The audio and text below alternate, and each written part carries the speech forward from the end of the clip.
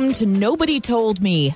I'm Laura Owens. And I'm Jan Black. On this segment, we invite you to join with us as we learn all about the limits of the human body and the human mind with our guest, fitness journalist and best-selling author Alex Hutchinson, whose latest book is called Endure: Mind, Body, and the Curiously Elastic Limits of Human Performance. Alex, you spent 8 years working on this book. Talk to us more about the research that you did and what your goal was. Yeah, I guess for me, it all started as comes out of my younger days, my interest as a competitive runner. I was interested in endurance because I wanted to know why I couldn't run faster, essentially. And so it started as a very personal interest, and it gradually morphed into a professional interest because I became a science journalist and started writing about the science of endurance. And so the way the process ended up working is that for those 8 years, I was working as a journalist for various, magazines and newspapers like Runner's World and Outside Magazine. And I was using that sort of career path as an opportunity to go around the world and meet the most interesting people I could think of or find who were searching for an understanding of endurance, and it became a much broader thing than just why can't I run faster, but more about the struggle for endurance, which I think is kind of a universal feature of life in a way. And tell us more about who you talked to and the studies you looked at. Yeah, so I mean, there is a huge sort of body of research trying to understand the way the body works, and it's been going on for about a century. And just in the last, I would say, 10 to 15 years, there's been a shift away from trying to understand endurance the way we understand, how a car works, just as a sort of the sum of how the machine works, and realizing that humans are different, that there's a brain, that we don't just sort of go out and try and run a marathon and stop when we run out of fuel, that there's this much more complex system going on that's trying to keep us healthy. So the people that I was most interested to meet were this sort of newer generation of researchers who are reevaluating what it means to hit the limits of your endurance, and arguing that it really has more to do with what your brain thinks than how your heart is pumping or how much lactic acid is in your legs. So there's a guy named Tim Noakes in South Africa, and another guy named Samuel Marcora who's in Italy. And there's a guy named Kai Lutz in Switzerland, and there's also, of course, people in around North America who I was lucky enough to go and visit their labs and chat with them, and sometimes get wired up with electrodes and try out some of their experiments. So that was as well as a good research experience, it was also just fascinating to see these places and meet these people and get into their labs. So how are these top athletes wired differently than the average person? Well, so the first thing I should say, because one of the big themes of my book is that the limits that we experience, when you push yourself to your breaking point and what feels like a brick wall, a concrete physical limit, in a lot of cases those limits are imposed by your brain, and that they're actually a little bit negotiable. And so it's easy to kind of push that a little too far and say, well, it's all in your head, and if you believe, you can achieve anything you want. And of course, that's not true. So the first thing I will say is that elite athletes, if you look at the people at the Olympics, they are gifted with tremendous physical talent, and they've put in, a decade or more of incredibly hard work to hone their physical abilities. So they do have, depending on the sport, bigger muscles or stronger hearts or whatever the case may be. But the interesting thing is, once you get to a place like the Olympics, everyone has those traits, and there's no lab test yet devised in the world that can tell you which of the marathoners at the Olympics is going to be the one who wins the gold medal. We don't really understand from a physical perspective what separates the best from the almost best.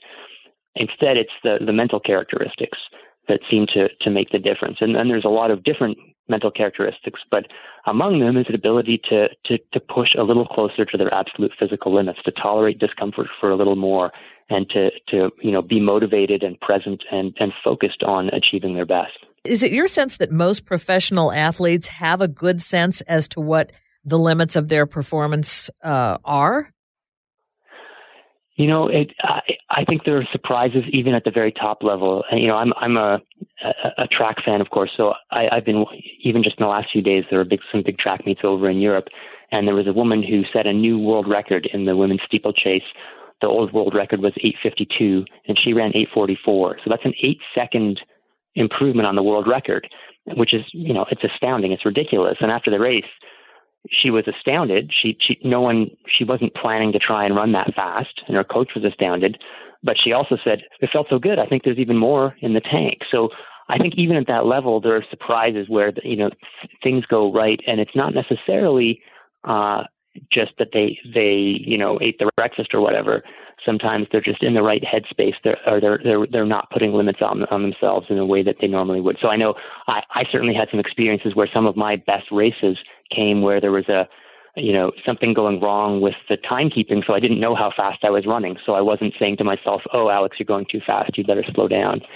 So I think even at the top level, of course, the top athletes are really in tune with their bodies. They're really, mindfulness is a kind of buzzword, but they're very self-aware. They're very non-judgmentally aware of what's going on in their body. So they're not saying, "Ouch, that hurts.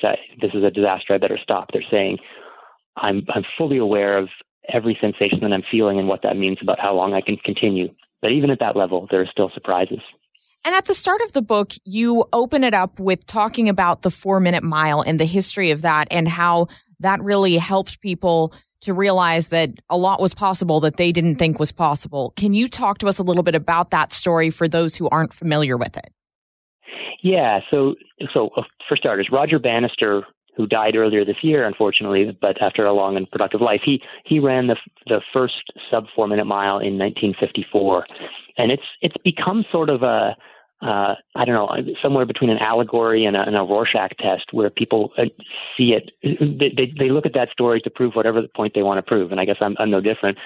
But there was certainly some talk leading up to that, or some sense that 4 minutes was a barrier that just wasn't going to fall. The record had been close to 4 minutes for more than a decade, and there were experts saying that no, humans really can't run a mile faster than 4 minutes. That's just not possible.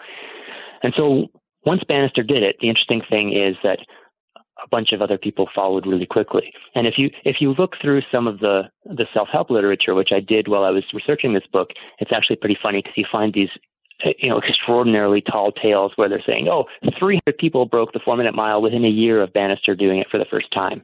And the argument they're making is that it was really a mental barrier. And once Bannister showed it was possible, it became much easier to follow. The truth is not quite that spectacular. The truth is that 4 people followed within a year of Bannister's record, and the 300th person didn't do it for another, I guess it was 25 years or so. So the idea that it was just a mental barrier is not quite right. But there's no doubt that for thousands of years, no one had run a 4-minute mile, and then Bannister did it, and immediately other people started to do it, including a guy named John Landy, who'd been very close. He'd been 6 times within a second or two, and he did it about 3 weeks after, or I think it was 6 weeks after Bannister did it. So something about Bannister doing it unlocked his ability to do it too. So I think it's a great story, or a great sort of illustration of how both on a personal level and a societal level, we sort of set barriers and they become, or we set expectations of what's possible, and they become barriers in a way. And once they're removed, or once someone shows that you can get past that barrier, it can be powerful. And I think it's an allegory of what we do to ourselves on a personal level in a lot of cases, thinking about, I can do this much, but I don't think I can do a little bit more. What kind of an impact does something like hydration have on one's ability to, go that extra mile? Yeah, so there's a bunch of hydration I would put in the category with a few things, proper nutrition and hydration, and keeping yourself cool and not too hot. All these things have to be. If you really want to reach your limits, you have to get all those details perfect.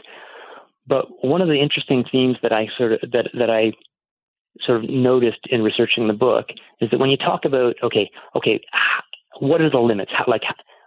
How does dehydration hold you back? What you find is that we run into sort of what I would call warning signs before we hit stop signs. So you'll start to get thirsty and feel like you should slow down long before you're actually facing any serious shortage of fluid. And same with nutrition, same with overheating. On a hot day,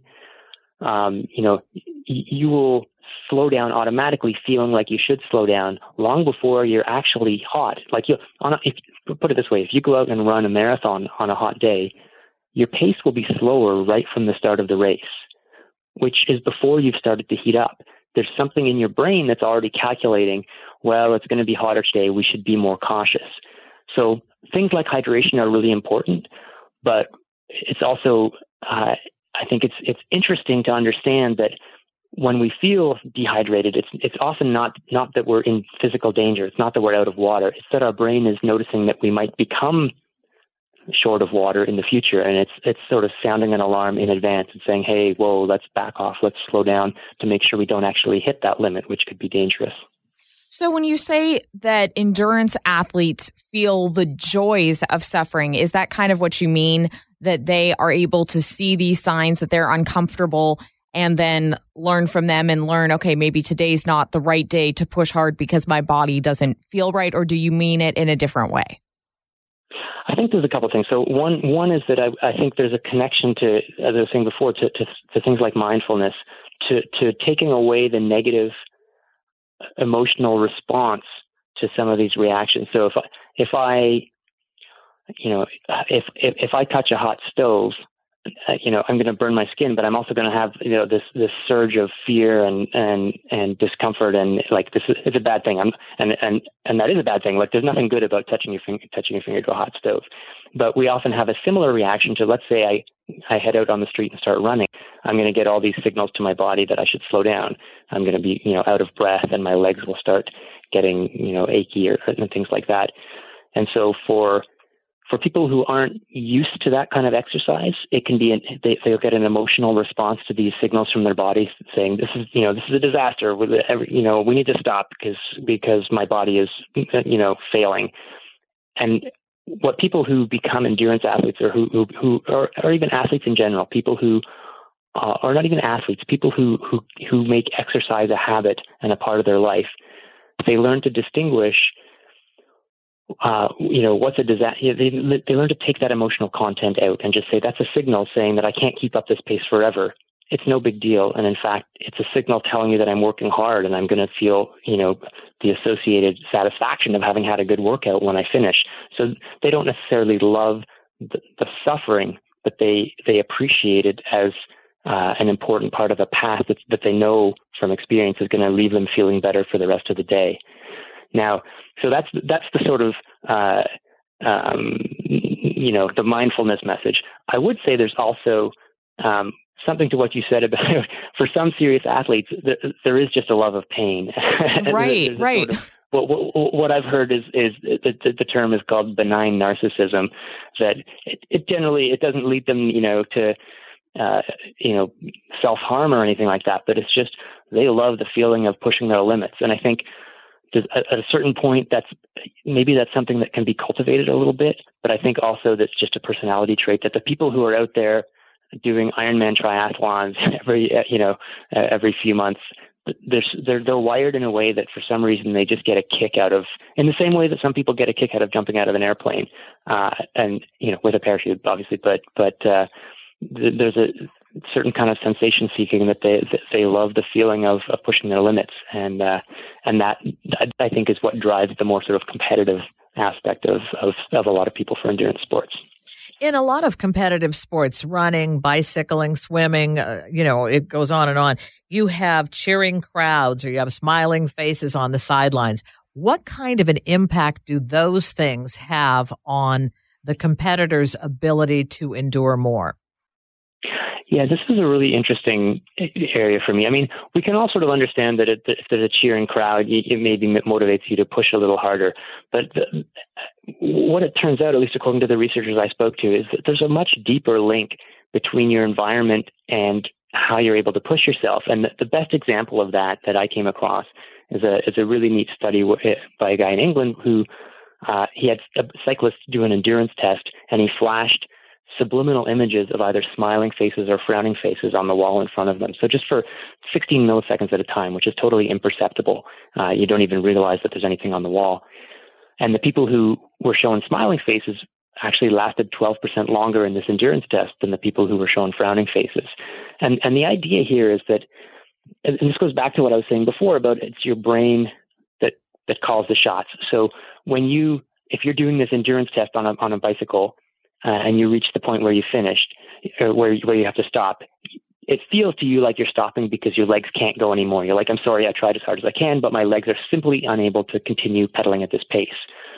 But what the sort of new brain-centered version of endurance argues is that's what it feels like to you, but actually what's happening is your brain has concluded that you can't, that it's too hard, that the effort required is too great. It's your brain's interpretation of those signals from your legs that matters. And if you're seeing the smiling faces on the wall in front of you, there's this sort of effect where if you see a smile, it just makes you feel a little bit better. This is a sort of well-known social phenomenon. And so your brain is just in a slightly better mood when it's interpreting these signals from your legs and from your heart and from your breathing and so on. And so you're more likely to say, yeah, I can keep going for another few pedal strokes. I can keep going for another minute. And so to me, that's a really, really powerful demonstration of the influence that your environment has on you. Because if a subliminal smiling face can help you pedal 12% longer, think of the power of a cheering crowd, like you said, or just, the interpersonal interactions you have with people around you or your physical environment. And this is not just when you're running a race, when you're giving a presentation, when you're studying for an exam, when you're, going through life in all sorts of contexts. Your environment is setting the background on which your brain is interpreting these signals from the environment and from the rest of your body. How do people form psychological coping mechanisms when things get rough in any aspect of their lives? What have you learned from your research? Well, one thing I definitely learned is you can be better. Right. Everyone can. Yeah. I mean, of course, some people are really truly naturals at it. But even at a very high level, even if you're talking about elite performers, this is something that they have to work on and that they work on continuously. It's not just like, take that seminar on coping psychological skills and then you're done with it. And it's certainly so. I was a national team athlete. I competed for the Canadian national team for a long time. And looking back, in terms of things that I wish I'd known that nobody told me that I wish I'd taken more seriously, it would have been do some formal training in things like motivational self-talk and take it seriously. Learn to identify the negative thoughts that go through my head during stressful times. Learn to and refuse to accept them. Figure out replacements and practice them so they become second nature. So that I'm not saying to myself, "Oh, this is too hard. You're going to fail again." Instead, I'm saying to myself, "You can do this. You've trained for this. This is you're ready for it." So I think that's a big lesson, is that you can learn you can systematically and deliberately get better at these sorts of things. There's also, just on a less formal way, there's definitely some good evidence that people get better at coping with unpleasant situations through exposure. So it's like public speaking, for example. Even if you're not a natural public speaker, if you do it enough, you just get more comfortable with it and you're able to manage your anxieties and things like that better. And you'll become a smoother and better speaker. And the same thing happens with, running a marathon, for example. Of course, if you train for marathons, you're going to get physically fitter. But the other thing that's going to happen is you're going to be more comfortable or more capable of holding your finger in the flame for a little bit longer and managing those, the discomfort and, recontextualizing it, or like I was saying before, take the emotional content out of it. So you're not panicking. You're just saying, okay, my legs are getting really heavy. This suggests I should probably slow my pace down a little bit, but not this suggests you're going to die and it's a failure and everything sucks. Now, that has to do with self-talk, but how do you quiet the voices of coaches or other exercise instructors or people who are warning you in advance that this is going to be hard, this is going to be tough, you're really going to be feeling this? I know, obviously I'm not a professional athlete, but I know when I have been in PE or exercise classes and the instructor or the coach says something to that effect, that it's going to be hard and this is really going to push you, in the back of my mind, I'm thinking, oh boy, and I might not be able to do this. What am I going to do? How am I going to cope? How do you quiet that voice? Yeah, that's an interesting challenge. So, because there's sort of two answers that spring to mind there. One is, find a different coach if that coach is telling you the wrong thing, because it's really important to have a trusting and open relationship with a coach or a mentor. And if that person is telling you things that make you feel worse rather than better, it's kind of the goal. It's not great to think, I need to be able to brush off what that coach says, or I need to be able to ignore it. So in one sense, you have to find someone whose approach works for you.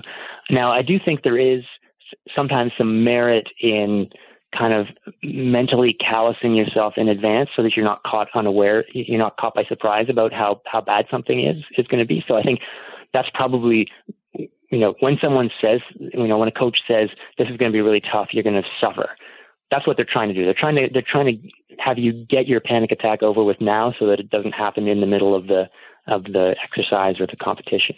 But if they're doing that in a way that ends up, throwing you for a loop or making you less confident, that's a problem. And it's something that you maybe need to talk about with them, because you really need to be open to and trusting what your coach is saying. And if what they're saying is you're going to fail, if that's what you're hearing, then, yes, you can learn ways of discounting what they're saying or overpowering it by saying, no, I'm going to be okay. I can do this.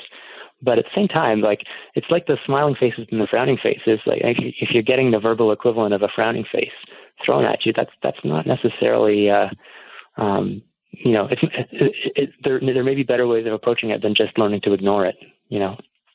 You have such vast experience as a runner, and I've run 3 half marathons in my life.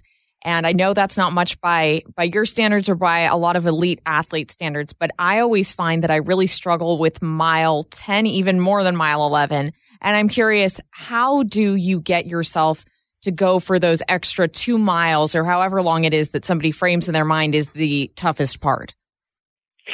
Well, I'll tell you, if I knew the answer to that, if I knew a good answer to that, I'd have been a much better runner, and I'd also be rich because I'd be selling the formula to everyone. Darn. You're not alone. This is the kind of universal experience of any prolonged activity. It's that if it's a 4-lap, if you're thinking about the mile, it's a 4-lap race. The 3rd lap is the longest and the hardest and the toughest and the slowest. And there's some amazing research that shows over the past century, they've analyzed the pacing patterns of every world record ever set in track races like the 5,000 meters and the 10,000 meters and the mile. And when they find that exact pattern, there's a U-shaped pattern where the slowest part of the race is the 3rd quarter of the race. And so to me, that was actually really reassuring, because it's like, these are the world record setters. These are the guys who are the best runners in history on the best day of their lives. And they're still slowing down in that 3rd quarter. Like they think they can't maintain the pace. And then they get closer to the finish and they realize, oh, wait, there's more in the tank. I can speed up a little. So one thing I would say is don't beat yourself up too much about it. This is expected, and know that your mind is going to start trying to convince you that you're cooked and you can't maintain your pace. But also know that what's happening there is fundamentally, it's your brain thinking it knows best for you. It's trying to protect you. It's saying, man, we're pushing pretty hard here. I don't know how much farther we can go. I think we should make it feel really hard to try and convince this fool to slow down, just to make sure nothing bad happens. And then once you get to that last mile or the last couple of miles, you realize, oh, wait, it's going to be okay. I'm going to finish. And you're able to tap into some of that reserve that your brain's been protecting. But this is a deeply wired thing. And there's actually some great research looking at like little kids, having them run races at various stages of development. And what they find is by the time you're about 10 or 11, so when you're like 6 years old and you go run a race, you just go and sprint as hard as you can, and then you get gradually slower and slower. But by the time you're 10 or 11 years old, you're already displaying this thing where the 3rd quarter is the slowest, and then you discover you have more energy left. So the secret is, as I said, don't beat stuff up. It's a universal human trait, but fight it. When you get to that 11th mile in the half marathon, or that 10th or 11th mile, remind yourself, this is my brain playing tricks on me. And you know what? I don't care if I slow down in the last mile. I'm going to try and push through this and not worry about the last mile, because what you'll find is the last mile or two, you will have energy, even if you're convinced that you're going too fast. Another line of research that you've found really interesting is that of electrical brain stimulation. Tell us more about what that is. Yeah, this is my most cutting edge self experimentation. there's a really remarkable body of research over the last 5 years or so showing that you can alter your behavior with a fairly simple technique called transcranial direct current stimulation. And what that is, it's much simpler than it sounds. You can basically get a 9-volt battery. And disclaimer here, I'm not recommending this. But what I'm saying, do not try this at home. Decide to do this. Yeah, exactly. Please do not try this at home. But it basically amounts to a 9-volt battery and 2 wires connected to two electrodes on your head. You run a weak electric current through your brain, and it slightly changes the excitability of the neurons that are where the current flows, and it makes them a little bit less likely to fire. And so if you put the electrodes in such a way that you change the activity of the part of the brain that's responsible for your perception of effort, you can make everything feel a little bit easier. So at least physical things feel a little bit easier. And so for athletes, that's very attractive, because if you're going out and trying to run at 7-minute mile pace, it will feel a little bit easier, and so you'll be able to do it for longer, or you'll be able to go a little bit faster for a given distance. Now, not surprisingly, since it's very preliminary research, but of course there's a Silicon Valley company that has already put out a product, a pair of headphones that will deliver electricity to your brain. And I did try that a prototype of that product when I was researching the book, just because I thought be a pretty cool finale to my book if I could say, hey, I went out and set a world record by that would be really cool. Electrocuting my brain, the end. But what actually happened is I'm a follicularly challenged guy. I don't have any hair, and apparently my scalp is uniquely tough because I couldn't make electrical contact with the electrodes, and I ended up just with big sort of divots in my head where I was trying to press these electrodes into my scalp. So the takeaway here, I think, is the research is pretty, I think, robust. I think this is a real effect. And so to me, this is another demonstration that your limits really are dictated by your brain, not by your muscles. Because if you can just change the excitability of some neurons in your brain, and all of a sudden you can go faster and farther, that means it was never your muscles holding you back in the first place. But as for a practical piece of advice, personally, I would say, give it a miss. Certainly for now, until it's more developed. But even then, I'm not really sure what we get out of electrocuting ourselves for a faster half marathon or whatever the case may be. How does your research relate to the everyday non-elite athlete who might be listening to our show right now? I think there's a lot of crossover. I think it's a lot more than I realized when I started out. So 10 years ago, when I started thinking about this book, it was really going to be a book about the physical limits of endurance. But as time went on, my understanding of what endurance was and what its significance was kept getting broader and broader. So that, the definition of endurance that I ended up using is, borrowing from some of the research I spoke to, was that it's the struggle to continue against a mounting desire to stop. And to me, that doesn't just describe running a marathon. It also describes, things like studying for an exam or going to a cocktail party with a bunch of boring people or whatever.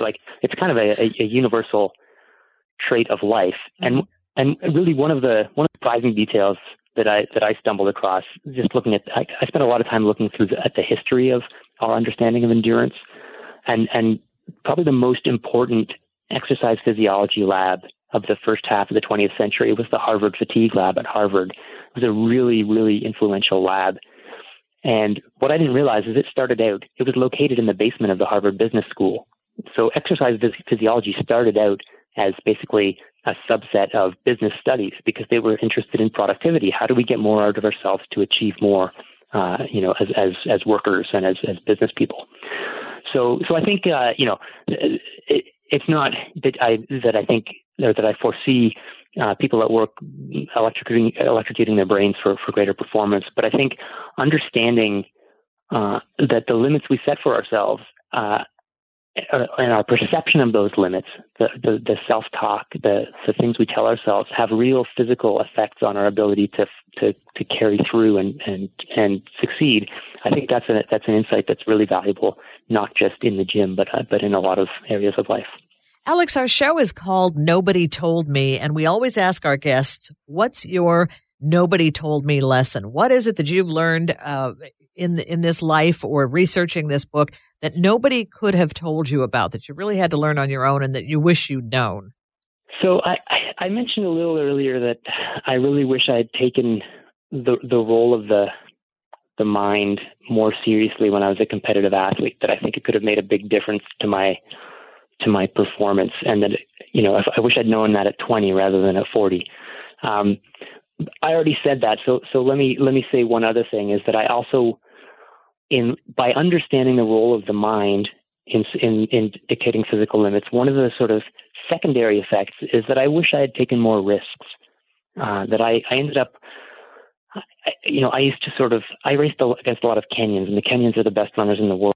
And one of the things that they do, not to generalize, but one of the things that many Kenyan runners do is they race all out from the gun. They go out and try and win every race, even if that means blowing up. And if they do blow up, they don't worry about it. They say, okay, today wasn't my day. I'll try again next week. Whereas I tended to be much more risk averse, just always running within myself, always deciding, I think I can run this pace today, and that's what I'll try and run. And what I've realized in sort of understanding the brain's role in setting limits is that I was setting my limits. And so, surprise, surprise, I always came in right at the limits that I had set for myself beforehand. And so I think I was constraining myself from maybe setting higher goals, failing sometimes, but also maybe occasionally really exceeding my goals. So that's, nobody told me that by being so cautious and measured and what I thought was being smart about it, that I was actually kind of holding myself back, and I should have taken more risks. I think that's excellent advice. And Fabulous. Alex, how can people connect with you online and on social media, and where can they buy Endure?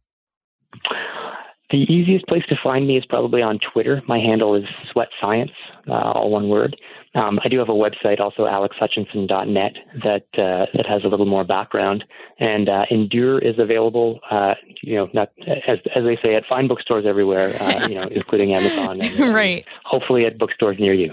All right. Thank you so much, Alex, for joining us. Thanks, guys. I really enjoyed the conversation. We enjoyed talking with you. We've been talking with fitness journalist and best-selling author Alex Hutchinson. His latest book is called Endure: Mind, Body, and the Curiously Elastic Limits of Human Performance. And again, he can be found online at alexhutchinson.net. I'm Jan Black. And I'm Laura Owens. Thank you so much for joining us. You've been listening to Nobody Told Me.